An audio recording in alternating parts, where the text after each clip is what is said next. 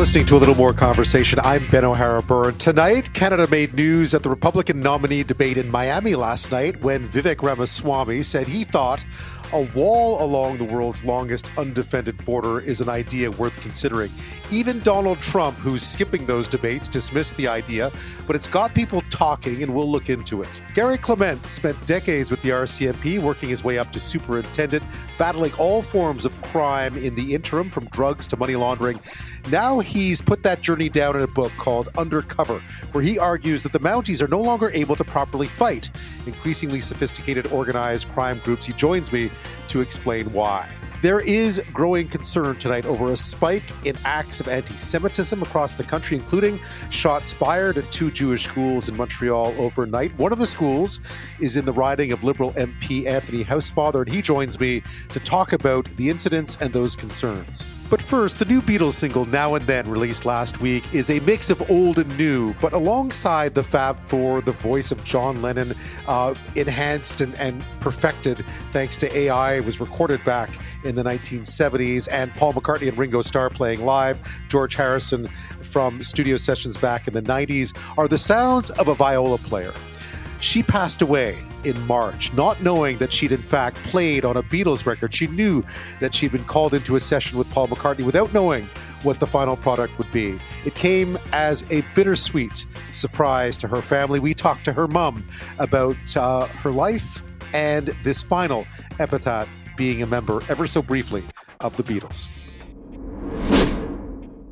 We're actually going to start with a guest who is in the U.S., in Charlottesville tonight, in Virginia, which is not a quick drive from the Canadian border, but still, and it has to do with the new Beatles song, which we talked about, of course, when it was released last week.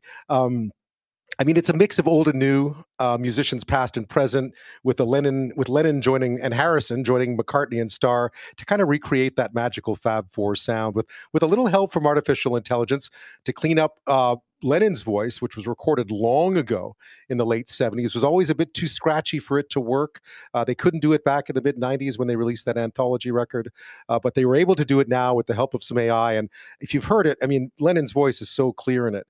But Paul McCartney took charge of this whole project, really, the long-delayed one. Recording a last Beatles song was really something he desperately wanted to do, and he wanted it to be this one, Now and Then, that John Lennon had kind of recorded sort of as a demo back in the late 70s. In listening to the original versions and kind of building it, he really thought the record could use strings, and he explains why here. I've been vaguely thinking strings might be a good thing. The Beatles did lots of string things, Strawberry Fields, Yesterday, I'm the Walrus. We wanted to go to Capitol Studios because that had been EMI and it was sort of Beatle-y. Giles worked up an arrangement like Giles's dad would have done in the old days.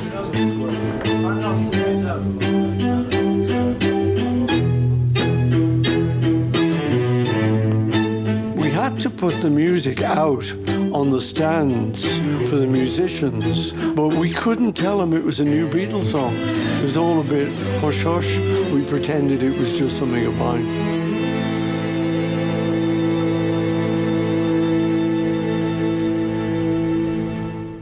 Paul McCartney there describing why they put strings on Now and Then. So, of course, back in April 2022, they invite session musicians from LA to come in to play on what will become a Beatles song. But, of course, as he points out, none of them know this at the time. It's sheet music with a fictitious song title on it. And so they wouldn't have known what they were doing at the time.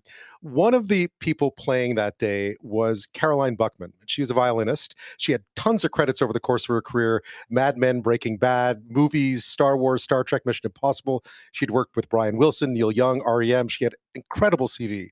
So there she is. She's one of the many musicians that are invited in to play on this, what is going to be Now and Then, except, of course, they don't know it at the time. She even asked McCartney for an autograph, and she'd never done that, apparently, professionally. And she came home with the sheet music signed by Paul McCartney without knowing what exactly this would end up being. Now, that was 18 months ago, and Caroline, who'd been living with breast cancer for several years, sadly passed away in March at the age of 48. So it was only when the song was released last week that her loved ones learned that Caroline's musical legacy had one more absolutely glorious moment to add to it, and that was the fact that she had played on the last Beatles song. Have a quick listen to what it sounds like with the strings.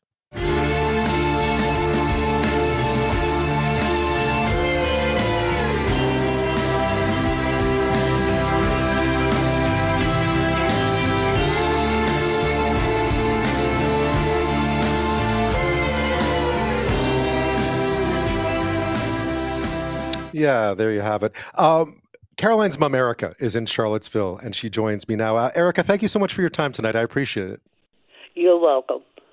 Yeah, and our condolences too on about your loss, and then this moment that you learned that she played on this Beatles record. It must have been a very bittersweet moment to find that out. It was. I was so surprised because I had a very sort of melancholy day and was kind of sad. I was missing Caroline because she always would call. I don't get any calls anymore. And then I get a call from Alex Panetta from your Canadian company informing me that he wanted to do a story on Caroline. And I was absolutely, it brought me to tears. It literally did. And I was ecstatic. I said, of course. And I provided some information to him, and I'm willing to do so with you. It was really, I'm so proud of her, I can't tell you. Had you heard the record before the phone call came? No, I did not. That was the first thing I heard because he called me on Friday and I had not heard the record before. No. Right. What was it like to hear it for the first time and know that she'd played on it? Oh, it was beautiful. Just beautiful, I must say. I was so excited about it. Really excited. It's a beautiful song, and I think the strings really make it too. It gives it the volume that it needed. It sounds so good. I listened to it over and over again. I enjoyed it extremely, very much, I must say. Tell me a bit about Caroline, because she grew up in Charlottesville, right? That's a long way from Los Angeles, but she obviously had big dreams and made them come true. Oh, absolutely. Well, she always, as a teenager, she was saying to me she wanted to get away from as far away from Charlottesville as possible.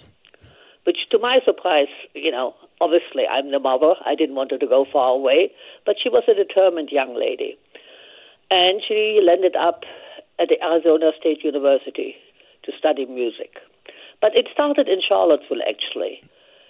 In elementary school, there were two teachers here that came into town and that started recruiting strings for an orchestra, which we never had in the public schools. And so they developed a string orchestra in the middle school and the high school. And even that high school orchestra was extremely successful. They did many tours, did competitions everywhere. They did very, very well. And so that actually was an inspiration for Caroline to go on with the music. She also was in the youth orchestra here. She played in local gigs. So she was determined she's going to study music, and she landed up in Arizona at ASU. And there she studied under Dr. Majors. And after that, she also went to Dresden for 1 year to get her master's in music. She spent a whole year there. Right. And when she came back, she decided, now I'm going to make my way to California.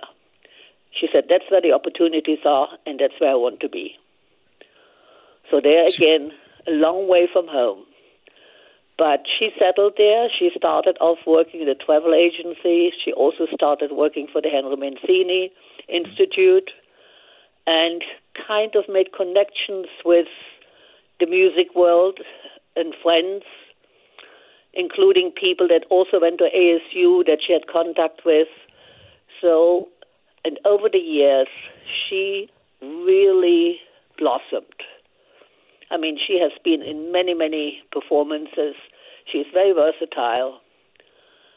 She played classical music. She played rock music. You name it. Right. Did she tell you about the Paul McCartney session? Oh, absolutely. I knew about it. Because I remember this was in September in 22. when she called me and she says, "You won't believe it, who I'm going to play with." And I said, "Who?" And she said, "Paul McCartney." I said, "What?" I used to say to her, we used to dance to the Beatles. I mean, we twist and shout.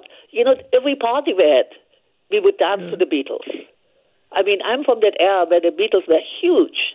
But even then, when my children were here living with me, we used to dance there to the Beatles music. It was incredible. Right. Who didn't like the Beatles?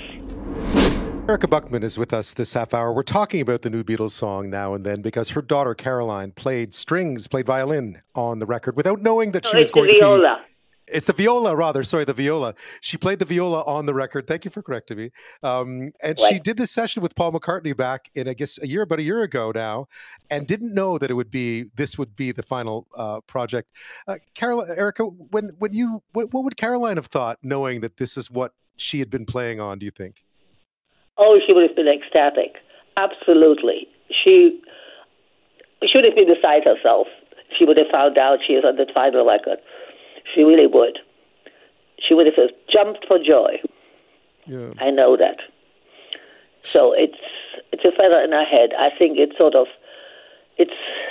added something to her, despite her short life. But I think it sort of enriched the legacy of her accomplished and versatile music career. It really did. Yeah. And she, I mean, even when she was sick, she continued to play, right? She must have loved it. Oh, yes, absolutely. I mean, her last performance was on the 25th of October, 22, when she was on Indiana Jones, which is a John Williams movie. He wrote the music for that. And that was her last performance. She did quite a few. She did Mission Impossible, Star Wars, Breaking Bad, Better Call Saul, Mad Men. I mean, you name it. She was in many of recordings. Yeah. A lot of recording music. And one other thing also, she played with, Ben Harper. Right. Yeah. Could you believe it? Yeah. I mean, you must have been... I know that you left East Germany as a kid and wound up in England and then wound up in the U.S. Yes. I mean, you did a lot of journeying yourself through life as well, but you must be very proud. Yes, I am. I'm extremely proud of her. And I mean, the thing is, I always felt that my children should be exposed to music. That's why we came home with the piano from East Germany, which is insane, really. My husband said, "Are you out of your mind?"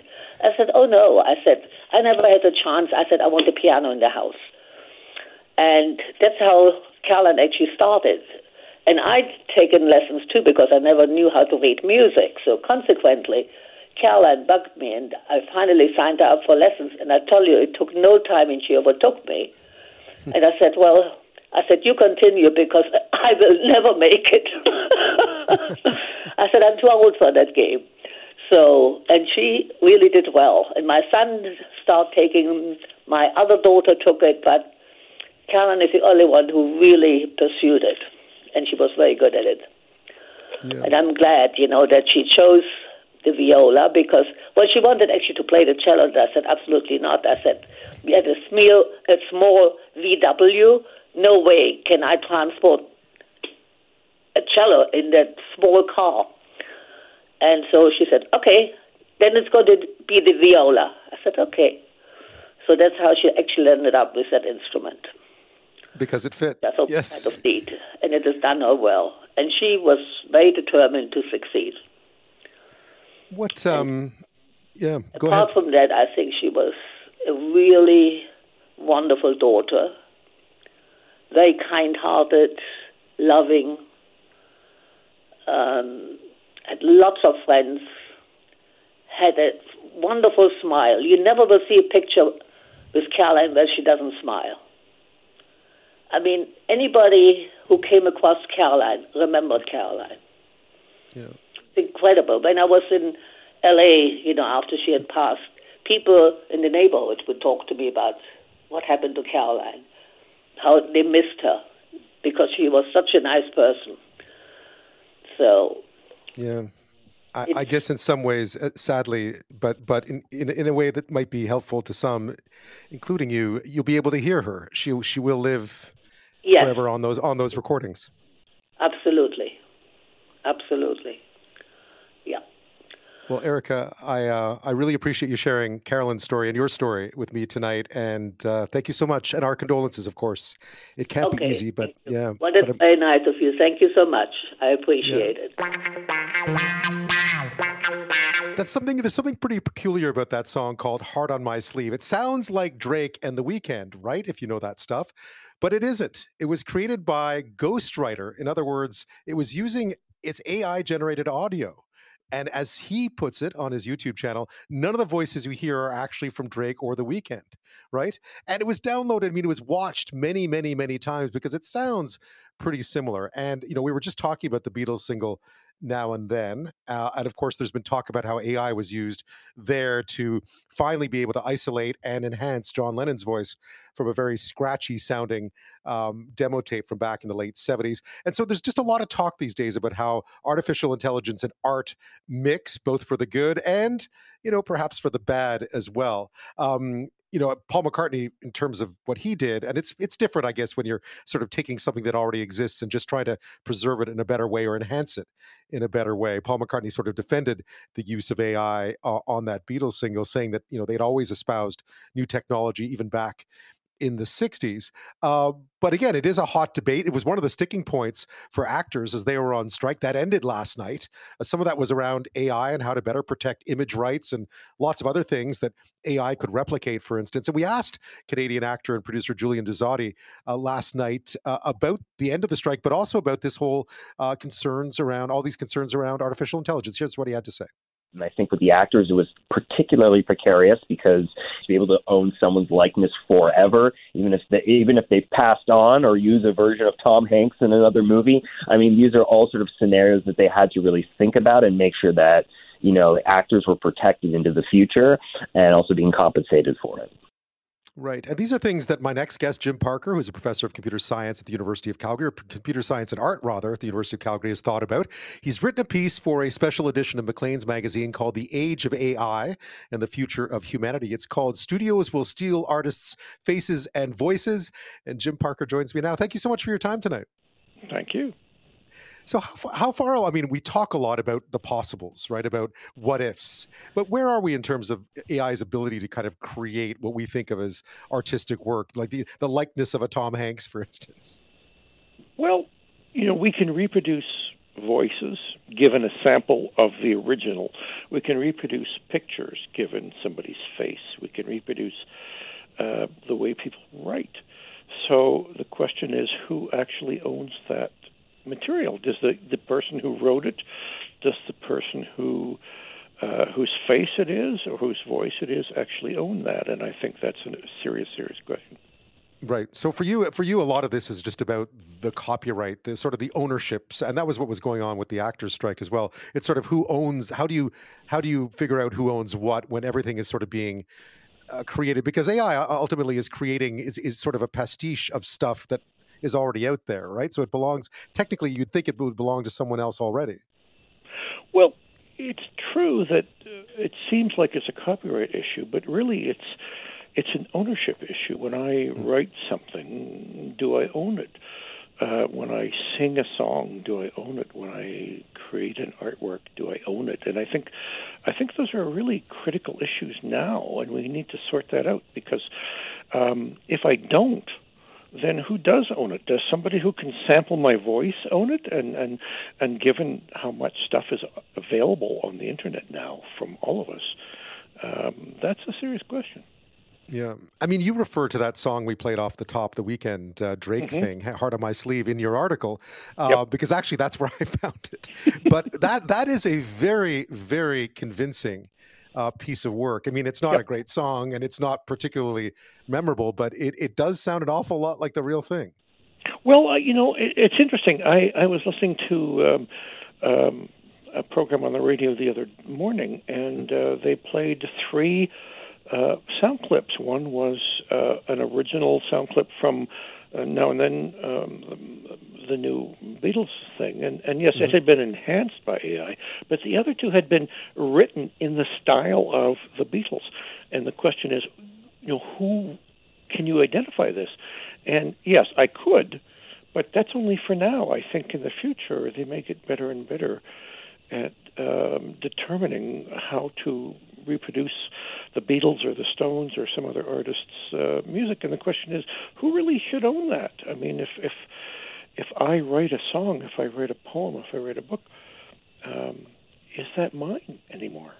Right. Well, I mean, and you pointed out a gap, right? I mean, as always, these sorts of things rarely keep pace with the technology. We saw it with downloading and stealing. And I mean, we've seen it happen again and again and again. It doesn't feel like we've quite caught up to this one yet either, by the way.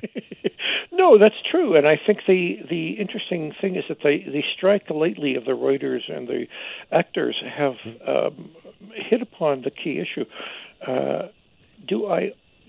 What do you need from me as a writer? What do you need from me as an actor? And who owns it? If I mentioned Sean Penn in my article, but if somebody like Sean Penn is acting in a film, and it's not really him, it's a synthetic version of Sean Penn, is that really fair? Who should be the person who receives the credits for that, and who should receive, I guess, in some sense, the money that brings in? The money would be the big one. I was thinking back to sort of, back when Sean Connery decided he didn't want to be James Bond anymore. And if you own the James Bond franchise, you just recreate Sean Connery and put him back on screen. You already owned. You could. And you pointed out, made a really good point, I think, in the article as well, that at some point, the people, the studios, we don't want to demonize the studios and the record companies and so on. But at some point, you'd think when they're signing new artists, they would say, listen, do you want your movie shot? Well, we're going to own the way you sound and the way you look for whatever many years. So even if you decide to break contract and go somewhere else, we're still going to be able to do stuff with your likeness and your voice. And that was an interesting thing because I hadn't thought about that aspect of it at all. Well, it's interesting that the technology is available on your laptop now, on your computer at home. So if you really tick off Sean Penn sufficiently that he doesn't want to act with you, he can produce his own movies in his basement, and he can have anyone he wants acting with him. In the sense that if AI can be used by the studios, it can be equally used by any actor, any creative person who wants to do this. So I think it's important to attribute the credit for that skill, the acting skill, the writing skill, the music skill, to the person who has it, and then decide, well, okay, this is him. Let's pay them what they're worth and move on. Yeah. To point out to listeners, you're not opposed to AI in art. In fact, if anything, it's probably going to be very interesting. We need to, like everything, a brave new world is a brave new world. Yeah. No, we have to adapt to it. And I'm a professor, so I understand about teaching. And so, the things that people mention are, well, what about people in university using ChatGPT to write their essays? Well, okay, so this is something we have to live with. The fact is that ChatGPT is a new technology, and we can use it to do what we want. So we need to teach people how to use it for an appropriate result. So maybe it should be used to produce a first draft, for example, and then the person can adapt it to their particular purpose. Maybe it should be used to develop a melody, and then you can go on to develop a more detailed song and move on. So I think for creative purposes, this is interesting, and it's not the final product. It's something that people are going to use to produce something new. Jim Parker is with us this half hour. He's a professor of computer science and art at the University of Calgary. He's just written a piece for a special edition of Maclean's magazine called The Age of AI and the Future of Humanity, in which he looks at the artistic side of things. The title of the article is Studios Will Steal Artists' Faces and voices. We've been talking a bit about that idea. Jim, I've taught this conversation a few times over the past year or so. And one of the areas that keeps popping up, and I think you pointed out as well, is that the area where AI will start to see its make inroads in what we consider to be artistic endeavors is for a lot of the stuff that's sort of working things like writing jingles or writing scores for industrial videos or just the sort of more basic stuff. And that can have some real detrimental impacts on all those working artists out there who don't make, who aren't Taylor Swift, for instance. Yeah, a lot of people who are working in the artistic industries are actually writing and drawing and composing for a purpose. And that differs from fine art, which is, I'm going to do what I want to do and communicate with the audience. And the issue is simply that I think AI does a better job of that because there's so many examples of it, and they can use that for data and for training, than there is for fine art. I don't think I think that humans communicate using art all the time for everything they can imagine. Food is art. When you think about how you cook, you could just eat raw meat, but you don't. Right. Our house is an artistic creation. Things we listen to are art. But when you think about creating websites and covers for magazines and books and that sort of thing, that seems more banal, and yet it has been a creative enterprise. I think AI can cut a hole in that business for people. Right. I always think of sort of being able to ask an AI program, compose me a jingle for this, compose me some music for this little video I'm making that sounds a little bit tense, but is also fun, right? And it can do it. I mean, if you keep commanding it properly, it'll create what you want. But this could be very disruptive because, of course, there's a lot of people who work in the arts who supplement their sort of artistic endeavors, as you put it, sort of the stuff you'll hang in a gallery, by doing this kind of work. It's what pays the bills, right? Exactly, and I do think, though, it's not that easy, really, to get an AI system right now to do what you want. It'll get better. But, for example, one of the examples I'm using in my classes right now is I say, well, I tried to get an AI system to say, well, draw me a picture of a robot painting a picture. And it's really terrible at that. And your audience can go off and try and do that. Right. It's really bad at getting... What it gets you is it parses the statement you give it, painting, picture, robot, and then it goes off and does something that it wants to do. And what you get is robots with paintings in the background, that sort of thing. Right. But it'll get better. And so my concern is, and the concern of a lot of writers and artists, is that it's going to take a lot of the commercial aspects from artists, the things they can do. And I think that if that happens, they should be compensated for their loss. It's not like fishermen who didn't have any fish anymore, and so they couldn't fish. We have people who are saying, well, I'm not going to pay an artist, I'm not going to pay a writer to do this job because it's going to cost me more money than just asking an AI system to do it. And that's a different thing completely in my mind.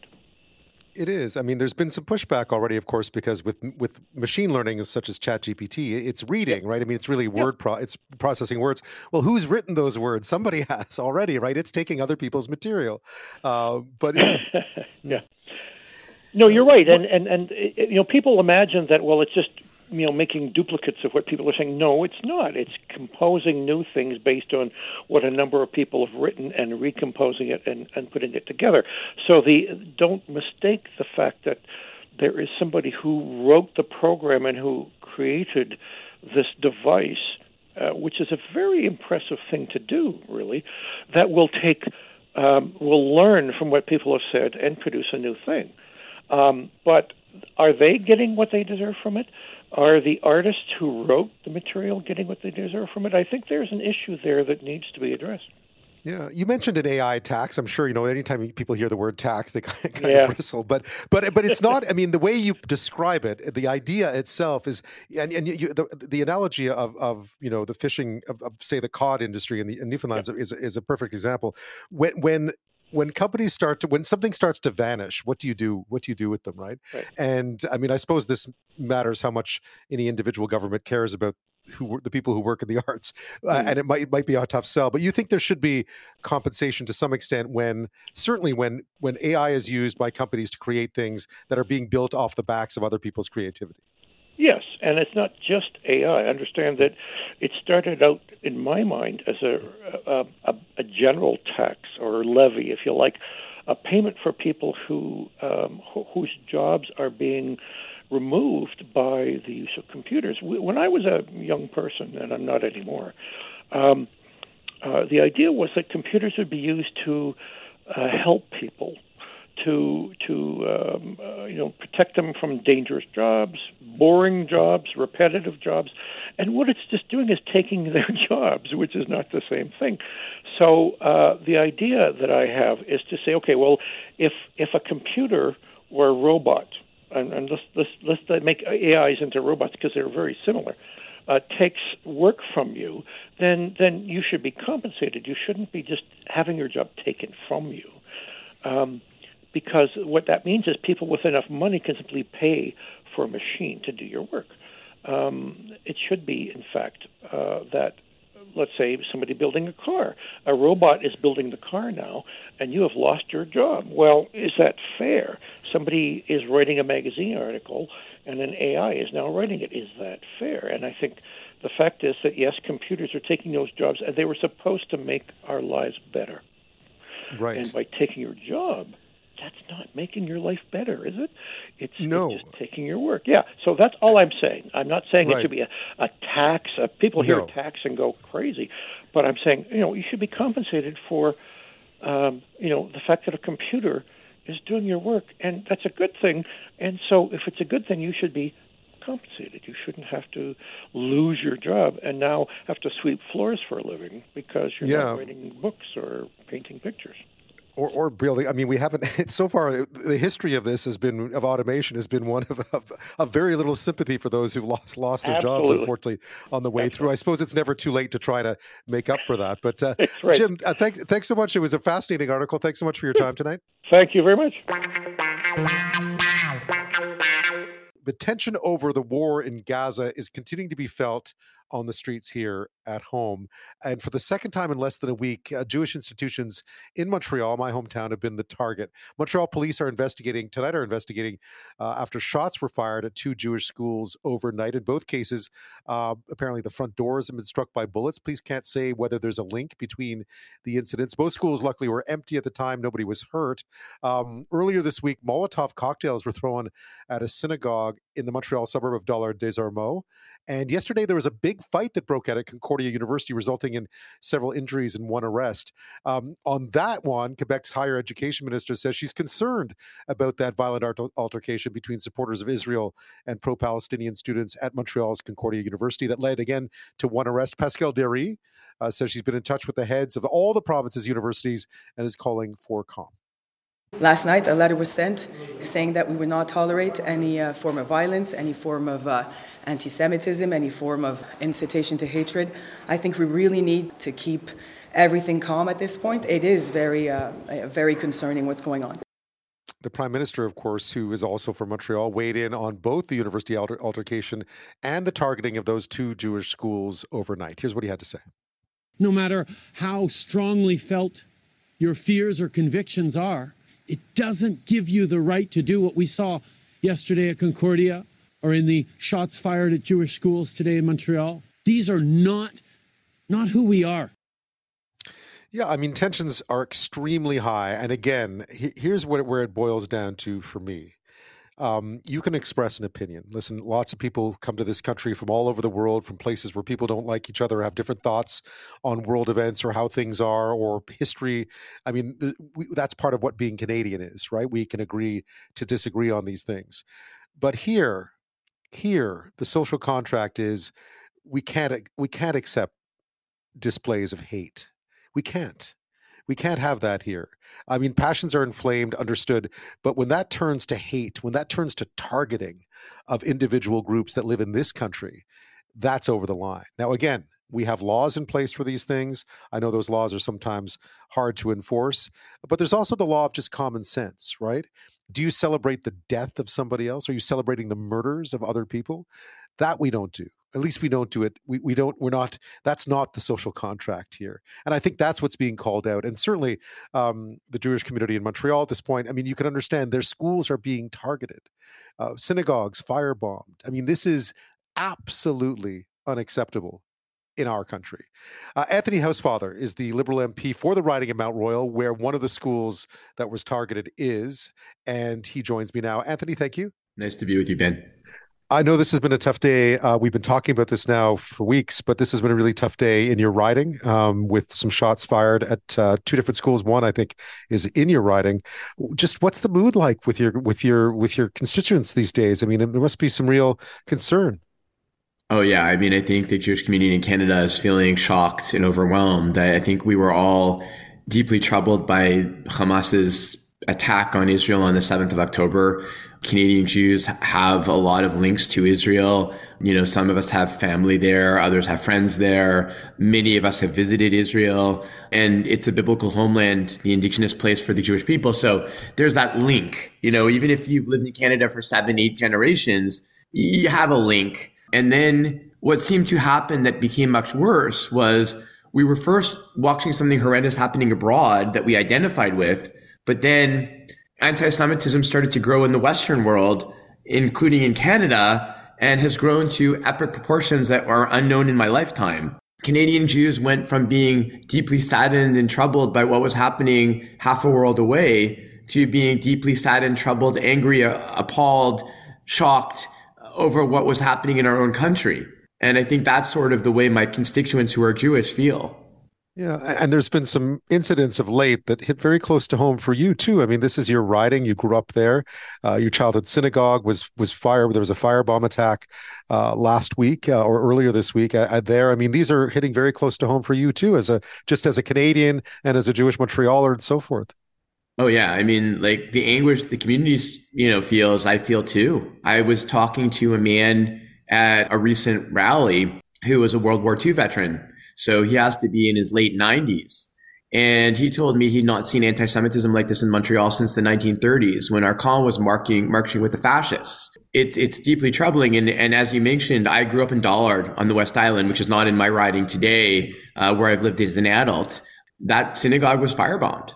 And then a school in my riding that I visited many, many times, because it has both an elementary school and a high school, and I've spoken at both of them, was attacked last night at this morning at 4:30 in the morning to 5, they believe, by having a bullet fired through the window. Everybody's scared and just worried that we're not recognizing our own community and our own country anymore.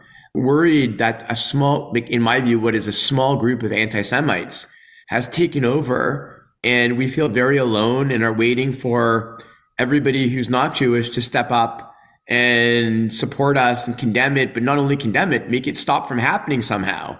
Yeah, I mean, therein lies the difficult question, because I think we've seen an escalation. I mean, you're absolutely right. I think we sometimes we don't want to lose focus with the fact that people can live in this country and have an attachment to another part of the world, and sometimes we can disagree on the politics of the Middle East here at home, because we've been disagreeing about politics around the world for our entire lifetimes. Doesn't matter what part of the world your family happens to be from or allegiance or has an attachment to. But when it comes to here, it's so important that the dialogue continue and that the hate not take over. And I think all of us are just a little worried right now about what we're seeing, and certainly much more in the community, in your community, being targeted. Yeah, I mean, I agree. I think the important thing has always been that Canadians should be able to talk to each other.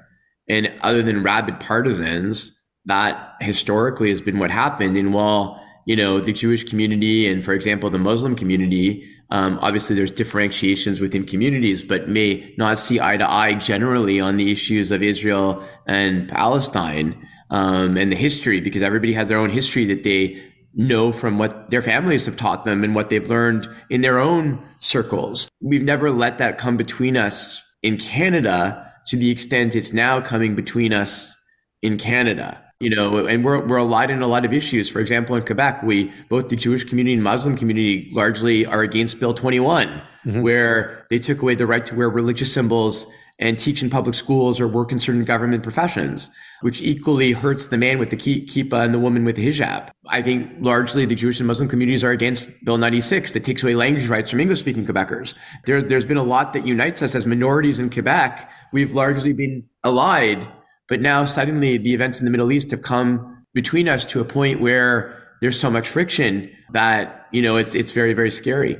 It is. It reminds me of being in Paris in the aftermath of the Charlie Hebdo shooting. And then there was the attack on the kosher grocery store in a Parisian suburb, more or less. Just seeing the fear within the community and then the amount of security that had to be put in place and so on, just the different reality. And also remembering that there were times where imams and rabbis would show up together to try to preach to try to talk about talking to each other. And I don't know if I've seen enough of that just yet here. I mean, it must be happening, but I don't know if I've seen enough. Do you think that might help?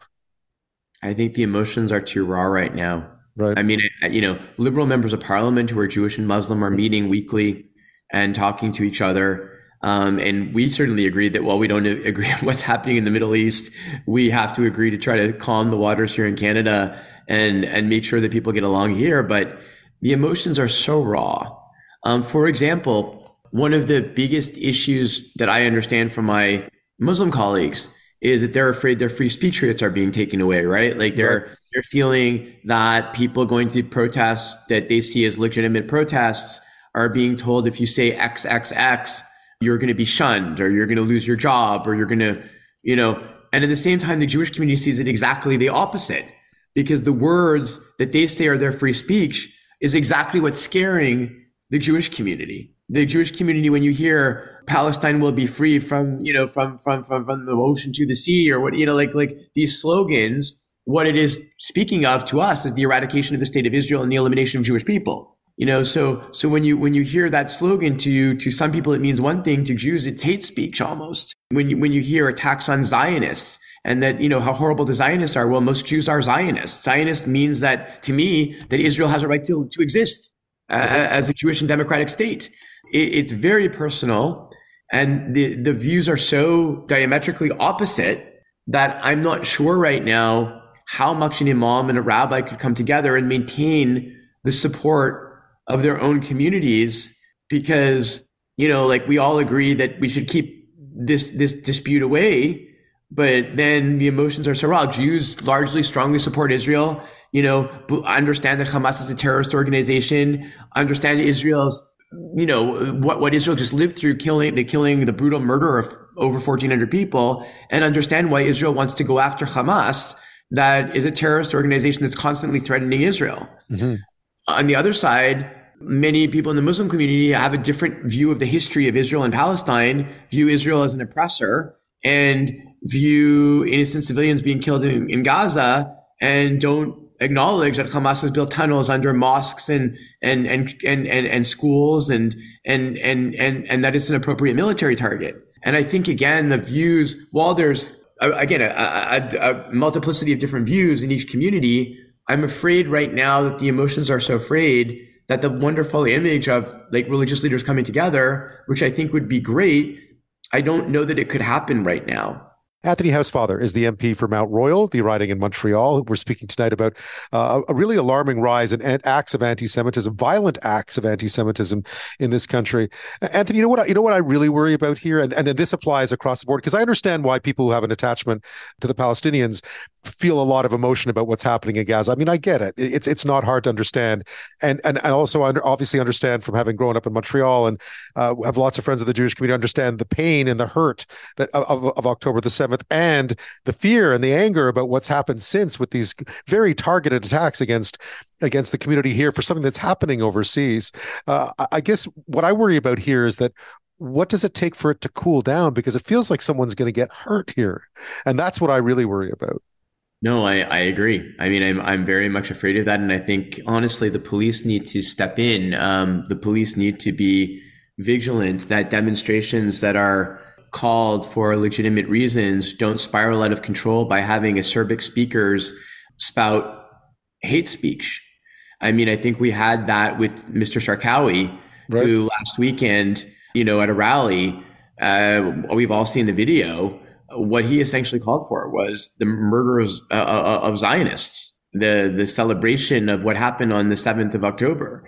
That cannot be allowed in Canada. So it creates a sense of insecurity for the Jewish community that while I imagine the police are doing things behind the scenes and investigating whatever, the idea that this can happen and these rallies can keep, like today, for example, again, there was a rally that didn't receive a permit near the universities where the paper that was given out for this pro-Palestinian rally, or what they called the Free Palestine rally, was a picture of broken glass.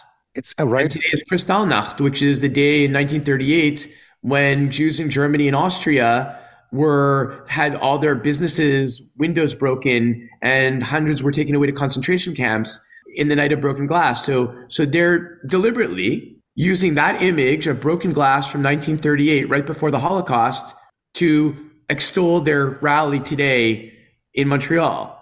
When you say that the two sides are equal, well, the two sides are not equal here, right? You don't have pro-Israel rallies that are devolving into these fiestas of hate. And I think what the Jewish community wants to see is sane voices in the pro-Palestinian community saying, we should not be having rallies like this. We shouldn't be having rallies in front of Jewish community centers. We shouldn't be having rallies at an anti-Semitism conference. And we shouldn't be allowing speakers like Mr. Sharkawi to speak at our rallies. And I think once those demonstrations calm down, once they become less, scary to the Jewish community, then maybe a dialogue can start again. But I think the demonstrations are one of the big reasons that things are spiraling out of control, because they're bringing emotions up to a wild level. 85 years since Kristallnacht today. I mean, it's an anniversary, even more. I know you have Muslims in your writing as well. I mean, in constituents. What do you say? I mean, I think you've just said most of it, but I guess that's what you hope for, right? You hope for moderate voices to quiet things down. There are many. My colleague Talib Nur Mohammed, who is a very, important member of the Liberal Caucus from BC, near where you are. So I raised Talib. He's put out very, statements that are very balanced and very, very clear and compelling. And there are many voices in the Muslim community. They think that's why I keep saying, I think it's a small minority that have hijacked what is happening here in the debate. Yeah. It feels like we're a long way off still. Anthony, as always, thank you so much. Such a pleasure, Ben. Have a great weekend. Earlier this month, and we'll talk, here's a border issue that maybe some of the reasons why sometimes the border gets the spotlight in America is a bit of concern over how organized crime functions in this country, because clearly, at least according to my next guest, there is a problem. There is a real problem with how Canada is seen as a soft underbelly for some of these things. So earlier this month, the National Security and Intelligence Committee of Parliamentarians, this is an all-party group that get together and talk about sort of the most pressing national security and intelligence issues, put out a really starkly worded report about the country's ability to counter the threats posed by extremists and organized crime. And it talks about the RCMP in particular. The committee said the RCMP cannot operate, quote, effectively as it must to protect Canadians from these serious national security and criminal threats, and urgently needs a major overhaul. The key threats investigated by federal policing, and they point out this is where the weaknesses are with the RCMP, not the contract policing that you might be familiar with if you live in any number of provinces other than Quebec and Ontario, but the federal policing unit, kind of like the FBI part of this, right? Are violent extremism, transnational and serious organized crime, financial crime, foreign interference, we've talked about that a lot, espionage, and cybercrime. They say, of course, these threats are not mutually exclusive. In fact, oftentimes these threats are all bundled into one thing these days. None of this comes as a surprise. None of this comes as a surprise to former RCMP Superintendent Garry Clement. He spent more than 30 years with the Mounties, including fighting drug crime, organized crime, money laundering, and much more, and as part of the RCMP's Proceeds of Crime program. He's now written a book where he looks back on those years from growing up to fighting crime, his early days when it was really sort of a boot leather kind of thing. Investigations were about hard work. And it's become so much more sophisticated these days. And he looks into why the RCMP has not been able to keep pace and therefore can no longer counter a lot of these threats effectively, or not as effectively as they should. The book is called Undercover: Inside the Shady World of Organized Crime and the RCMP. It's out on November the 14th. Just as an aside, I met Garry Clement many years ago when he was the police chief in Cobourg, and one of his officers was killed in the line of duty. It was a horrific time for Cobourg, but I remember him distinctly, and we used to meet up over that time, and over many years I'd interviewed him repeatedly, so I've known him for a very long time, including when he was with the RCMP. So in that sense I had an interest in talking about, or at least seeing what he had to say and talking about his book as well. And Garry Clement is here with us tonight. In terms of titles, former RCMP superintendent, 34 years with the Mounties, president and CEO of Clement Advisory Group, and he's now the chief money laundering officer for VersaBank. Garry, thank you so much. Welcome back. Thank you very much, Ben. This is an incredible read because it really, we'll talk about the importance about what the RCMP should be doing going forward, but this really is a glimpse into what the RCMP was over the many years and just how brutal the world of organized crime can be, because we forget sometimes just how life and death it is.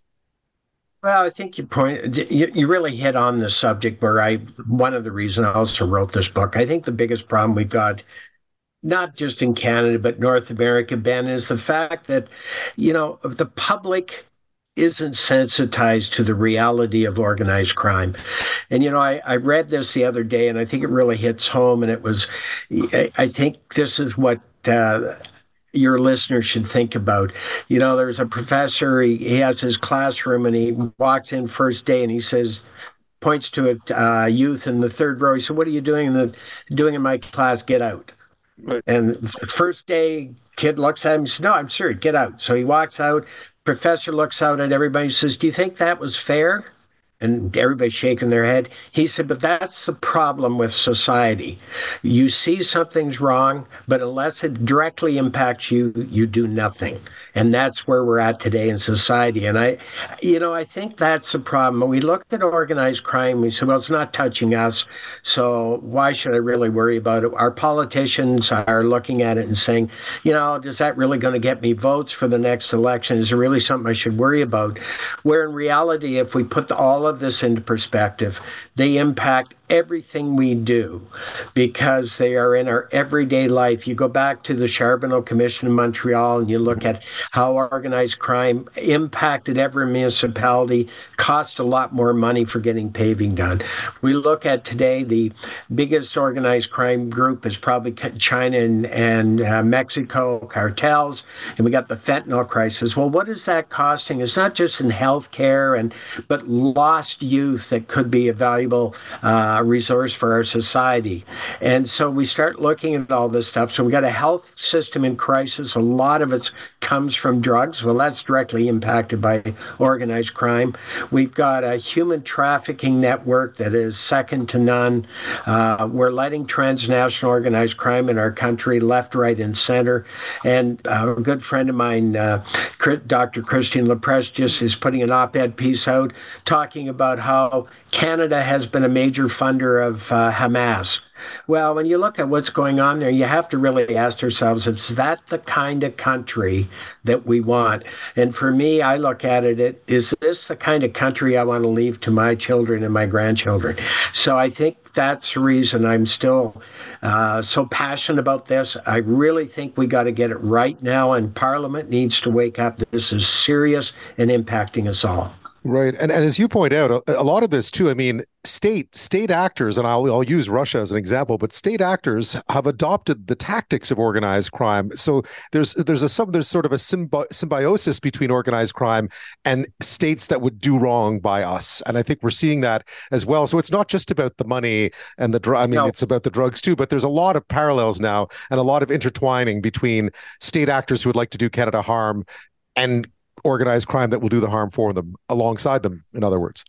Very much so, and probably the best example is China. That going back to Ping, he created that entente with the triads, which is the Asian-based organized crime.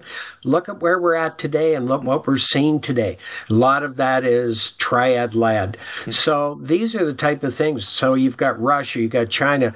I've done lots of interviews on Iran and what was happening on Yonge Street. All of that is directly impacting this country, and this is where we got to look at our legislation. It's not just a case of looking at the RCMP and saying we need a federal policing unit, which we do, but you could have the best unit in the world, but if our legislation doesn't support them moving forward, then we're only going halfway and it's not going to be successful. So it's time for Canada to do a complete gap analysis and take this seriously and do something about it. You mentioned the RCMP, and that's a big focus of the book too. That and actually there was a committee of parliamentarians this week, the NISCOP, the National Security Committee, that completely paralleled what you argue in this book that was written earlier than their report, needless to say, which is that the RCMP, as it is now set up, is just not able to contend with the kinds of organized crime challenges that they now face, which are different from the ones that you were facing 30 years ago. They've evolved in a way, and policing just hasn't been able to keep up. What's the problem, do you think, right now in terms of the RCMP's capacity to fight some of these issues that you say are absolutely crucial to our national security? Well, the biggest dilemma has been, going back to around the time I left, was that government stopped funding a lot of the federal units, so we had to carry gaps or vacancies over that. Second problem was that the contract policing, those positions have to be maintained. So where's the easiest way to steal from? Well, steal it from the federal resources. The other part, which I argue in my book, and I think I show very effectively, uniform is a rank-based organization. You need your rank in that. You don't need it in federal policing. But unfortunately, if a young member is smart and he's got, has lots of motivation, where's he going to get his promotions? Well, uniform's the biggest side. So you bring him into a specialized unit, you train them up, spend, $1,000 getting them trained, and 6 months later they find a promotional position in uniform and traffic in somewhere. And I'm not demeaning traffic, but federal policing and contract policing are totally different. And I look at, if we were to do a business analysis, looking at this strictly as a business and saying, okay, how effective is the RCMP, and are we getting bang for our buck? We'll take a look at the Prime Ministerial Security Detail. That's not investigative resources you require. You need specialized VIP training. You don't need investigative resources. We take a look at the embassy patrol. It's a step above security guards, and yet we have trained investigative resources driving around for protection. And then you look at, we still have the musical ride. We lose all of those investigative resources for 3 years.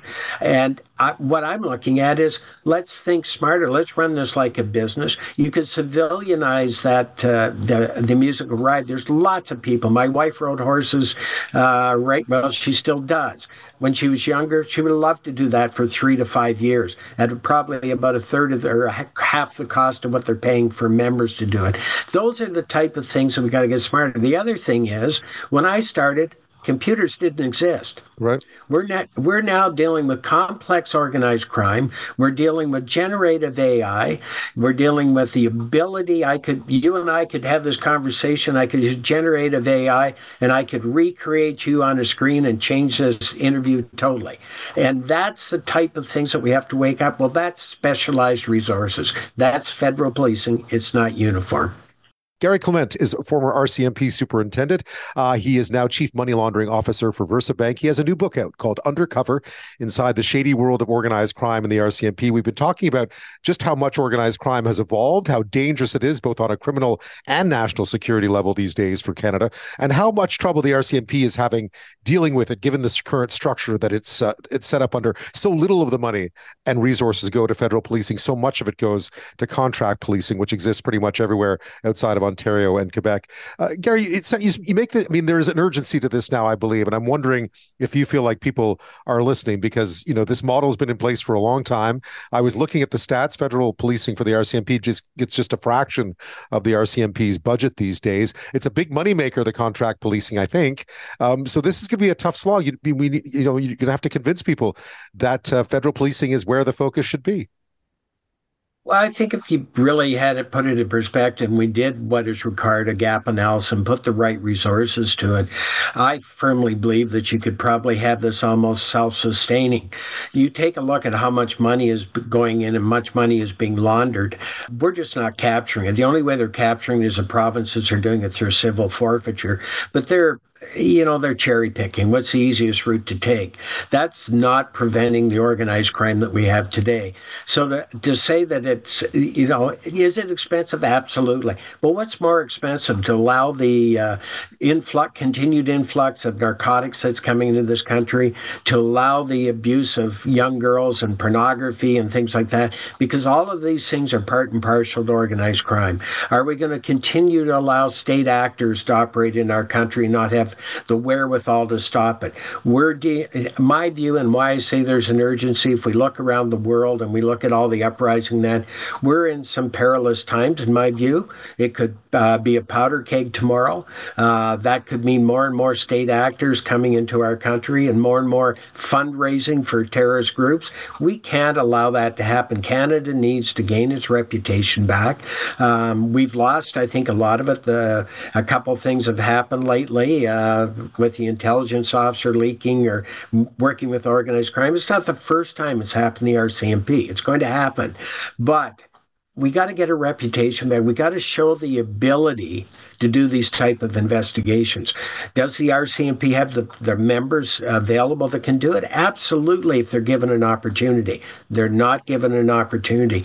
But besides that, the government has to look at our legislation. The Jordan Stinchcombe, where it's all the full disclosure in the Jordan case involving a speedy trial, we know what's happening. Judges are throwing cases out that are very serious, right up to rape and murder. And, I look at that as a society. Is that really justice, or is justice bringing itself into disrepute? And those are the things I think we need to look at. Do we need a RICO-type statute that you find in the United States? It's something worth looking at. A wire fraud statute is fairly easy. Should federal officers be treated the same as the FBI, where it's an offense to lie to a federal officer? Doesn't mean you're you're compelled to make a statement, but you can't lie. Those are the type of things I think is, if we're serious and want to fight organized crime on their level, these are the things we need to look at. Because you've put it that organized crime and other countries, to be frank, really do see Canada as a bit of a soft target these days, that they see that they can take advantage of the way. I mean, in some ways, they use our freedoms against us, which is unfortunate. But Canada's always been a bit rosy, sort of rose-colored glasses when it comes to some of this stuff, I get the impression. And it's coming back to bite us right now. You hit the nail right on the head. I can tell you, and as you know, for 3 years I was traveling all over both Europe and North America when I was the executive vice president of the Association of Certified Financial Crime Specialists. I dealt with law enforcement. I dealt with large financial institutions, and we were considered the Maytag of the North. That's a statement I remember years ago. But I think more than anything, and that came out of the Cullen Commission, it is established that we have just allowed transnational organized crime in this country almost with an open door policy. That's impacting, as we know, it impacted the real estate industry. We know it's impacted our casinos. And the concern I have now, how much corruption has been created because of this? Because we know that some of these state actors have infiltrated every one of our government organizations. What's the impact down the road if we don't get a handle on this for your children and my children and our grandchildren? That's my concern. Well, Garry, thank you so much. Congratulations on the book. I should say it's out on the 14th. The launch is tonight. The launch is now. Yes. Garry, congratulations on the book. Thank you. It's a very timely call. Hopefully folks in Ottawa are listening not just tonight, but sit down and read the book as well. Thank you very much, as always. You may have seen this tonight. We've been talking about favorite border towns over the course of the evening because you may have been paying attention last night when Vivek Ramaswamy, he's one of the nominees, or the whole five of them, in Miami last night. And, of course, Donald Trump isn't taking part in these. So there's a lot of sound and fury amongst the others because so many of them, they're so far behind in this race right now with not that much time to go, that it feels like without the front runner there, all of them are trying to create more noise, right? So Vivek Ramaswamy is one of them. He's 38. He's certainly been the most controversial of the candidates. And here's what he had to say about Canada last night because it raised a lot of eyebrows. What we need to do is stop using our military to protect somebody else's border halfway around the world when we're short right here at home.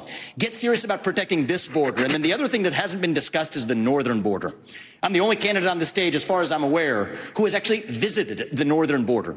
There was enough fentanyl that was captured just on the northern border last year to kill 3 million Americans. So we got to just skate to where the puck is going, not just where the puck is. Don't just build the wall, build both walls. That was Vivek Ramaswamy last night. So needless to say, that caused a fair amount of controversy. Right now, people were asked about it today. The BBC wrote about it. Donald Trump dismissed it, believe it or not. He of the wall dismissed it as being a ridiculous idea. But it got me thinking about the whole notion of why it is that a certain segment of certainly the political class in the U.S. seem to be a bit obsessed with the idea of building walls instead of just creating better policy that acts like a wall. I mean, it's very hard for a country the size of the U.S. to seal itself off that way. Imagine building, the Canada-U.S. border, if you include Alaska, is about 8,800 kilometers long. That's a very, very long wall. It would never work. Marta Leardi-Anderson is with the University of Windsor, and she joins me now to talk about this more. Thank you so much for your time tonight. Hi, Ben. Nice to be with you. Well, I suppose we should deal with the distraction first because it was clearly a ridiculous statement, but wow, it got a lot of attention. So Vivek Ramaswamy last night declares that maybe America should be looking at building not just one huge wall, but another one along the longest undefended border in the world. I guess just your initial reaction to it. I mean, it is a distraction, but still, there's a reason why it comes up. Ben, I think you just said it. It's the longest undefended border in the world. Canada, the U.S. have the most unique relationship on many levels than any other two countries in the world, least of which is the trading relationship, which is so important to both of our economies. So, yeah, when folks like presidential candidates make distracting comments like that, it really does deter from the serious discussions that have been going on for years. Yeah. If it's any solace, even Donald Trump came out today and said it was a bad idea, more or less. I mean, the idea, even putting it out there, I think sometimes it's weird what's happened in America. I mean, I lived in China for a while. We're not near the Great Wall, actually. So I think over history, there's always been this idea that good fences make good neighbors, even amongst nations. But the idea that America could seal itself off with walls, especially on its northern border, is just even logistically ludicrous. It's funny because it's not the first time somebody had suggested that there be a wall between Canada and the U.S. I think there was a previous Republican candidate. Scott Walker. Yeah, Scott Walker. Yeah. Who had made the comment. And I believe that Canada's ambassador to the United States said, well, we do have the Great Lakes and not quite sure how we build a wall across the Great Lakes. But I just, it's really quite interesting when you talk about borders and walls and history. At the Cross Border Institute here at the University of Windsor, we love borders. We think borders allow a lot of good things to happen. It allows sovereign countries to apply their specific laws within their own borders, within their own nation. And that's good because even as close as we are in many ways and very similar in many ways to our friends and cousins and family in the United States, we do have very different laws, and it sets us apart. We are a sovereign nation. Yeah, Ontario and Michigan. I mean, Windsor, where you are, you could stare across the river right into downtown Detroit. There's no finer example of that difference, perhaps, than where you sit tonight. Oh, absolutely. I'm looking outside of my office window and I'm watching the trucks cross the Ambassador Bridge. And again, you raise a great point. Those of us who live in border regions, and most of the Canadian population does, we understand the importance of borders in spades. And when somebody makes a comment that's offhanded and not really rooted in any kind of real facts or research or any kind of reality, it throws a little bit of a stone in the gears and makes us scratch our head to wonder, geez, does anybody really know how important these borders are? So yeah, it's really a unique thing. And, you know, tonight folks are crossing the border to go watch the Red Wings playing in Detroit. So, right. You know, on all kinds of levels, it's really important. Yeah, if I remember correctly, you could see the arena from the Windsor side. If I remember correctly, I used to look over at it. Yeah, the Detroit skyline is always beautifully lit up. So we're really lucky here in Windsor. There's obviously something going on, though, specifically within the Republican Party in the U.S. about this idea of hermetically. I mean, I understand isolationism, but to sort of hermetically seal the United States, the continental United States, seems like such an absolutely ridiculous way of approaching issues you may have with your border, specifically, I guess, in the case of the Republicans with the southern border. But still, this idea that you can wall off a country as large as America, it seems like the most simplistic and ridiculous way of solving what are truly complex issues. You know, Ben, it's one of those ideas that I think grow out of frustration. And usually the frustration arises from isolated events. I mean, if we think back to 9/11, when the Ambassador Bridge here was closed, it was shut down, and commercial traffic was not moving, passenger traffic was not moving, it was closed. It really lit up a lot of activity between the most senior levels of government in Washington and Ottawa to dedicate themselves to understanding the critical importance of how commercial traffic needs to continue moving between our two countries because of the level of trade. And level of trade translates into what? That's standard of living for folks. You know, we have an organization between our two countries as well. It's called the Great Lakes and St. Lawrence Governors Association. Yes, I've been to that. I've been to that when Whitmer was in charge, I believe. Yes. Yeah, and it's a fantastic organization. And what it represents is the ties economically and other ties that we have between 7 U.S. states in the Great Lakes region and 2 provinces in Canada.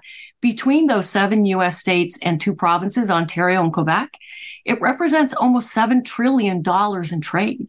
That is just mind-boggling numbers. So, you know, again, if you think back to significant events, 9/11, the restrictions at the border during COVID, I mean, one of the reasons the commercial traffic moved so well between our two countries was because of all the dedicated work after 9/11. And people committed themselves, again, at very senior levels of government to say, we can't have this happen again. The economic hardships are just too far and too broad, and we got to find a better way. And by and large, Canada and the U.S., and I would even add to that Mexico, through the NAFTA renegotiations and the new USMCA, we're doing pretty darn good.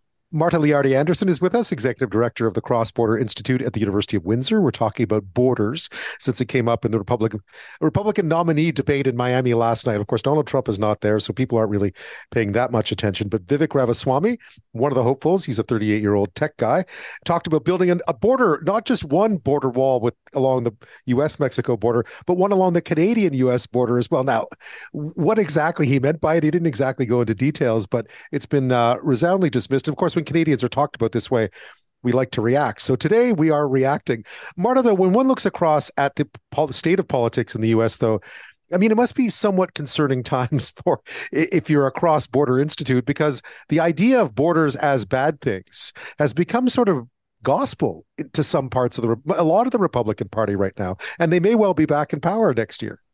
Yeah, you know, Ben, it's those events that happen over time that I think become flashpoints for folks, and the politics around it can kind of create a fog around the real hard work that goes on every day. I mean, hats off to folks who are on the front lines at the borders between our two countries, the Customs and Border Protection officers, as well as the Canadian Border Services Agency on the Canadian side.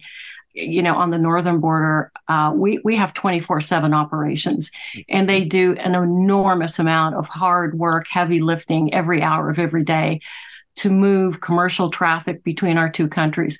I mean, here at the Ambassador Bridge, we're talking 8,000 trucks a day. We're talking thousands of passenger vehicles a day. We're talking about nurses that leave Windsor and Essex County to go work in hospitals and other medical clinics in the areas of Michigan, Southeast Michigan. There's a tremendous amount of skill and economic benefits. But yeah, I mean, sometimes there's these flashpoints, and they were highlighted during COVID, the stress that our supply chains were under, I think gave some folks on the political side the opportunity to say, gosh, why don't we do more stuff within our own country so that we don't have to rely on supply chains. And the good news about that, Ben, is that both Ottawa and both Washington have put a tremendous amount of work into looking at our very critical supply chains, manufacturing being one of them, medical supply chains, right. Of course, military supply chains. A little while ago, the Premier of Ontario signed an MOU with the Governor of the state of Michigan, and it's focused on creating more trade and taking a look at e-vehicles and the supply chains for that part of our automotive industry. Right. I don't think that's what Vivek's getting at, though. I mean, what he's talking about is crime, right? He's talking about illegal immigration and drugs. And I mean, I think that's where I think everyone understands the importance of the commercial relationship, but it's this idea, this perception amongst some in the US that Canada is a porous border, that it's open season for criminality crossing over to the border. I think that's and it also plays into fears about the US-Mexico border. It's sort of this anti-borderism, if you want to call it that. And I guess that's something that maybe we don't deal with. We don't dispel those perceptions enough in the U.S. Ben, I think the facts, when you take a look at the numbers are really quite telling. The amount of fentanyl, specifically, I think, if I recall reading the data a couple months ago, Customs and Border Protection seized about maybe 2 pounds of fentanyl from Canada into the U.S. I think to date, the U.S. has confiscated almost 30,000 pounds of fentanyl. And it's not the way the fentanyl supply chain works. No, I agree with you completely on the facts. I think it's more the perception. It's this idea. I mean, even after 9/11, there was this early rumors were that they had crossed over from Canada. There's this idea in the U.S., I guess it'll never go away, that somehow this border is a bit of a threat to them. This long, undefended border that has served both our countries so well is somehow constantly sort of cycled back through the political discourse as being somehow vulnerable, right? I guess that's the issue. I think so too. And we only ever hear when things go wrong. We don't hear about the 99 times that things go well all day long. And as I said, I mean, this border is open 24/7. Border officials work very hard all the time to ensure that the bad people and the bad stuff stay out of our countries. And by and large, I think they do a great job at that. But again, Ben, if folks are bent on wanting to hear the bad news, that's what they're going to look for. Yeah. Well, I mean, I think we can all rest assured they won't be starting construction on a border wall anytime soon. But it's still it's interesting that it was brought up in that context. And Marta, thank you so much. You're very welcome, Ben.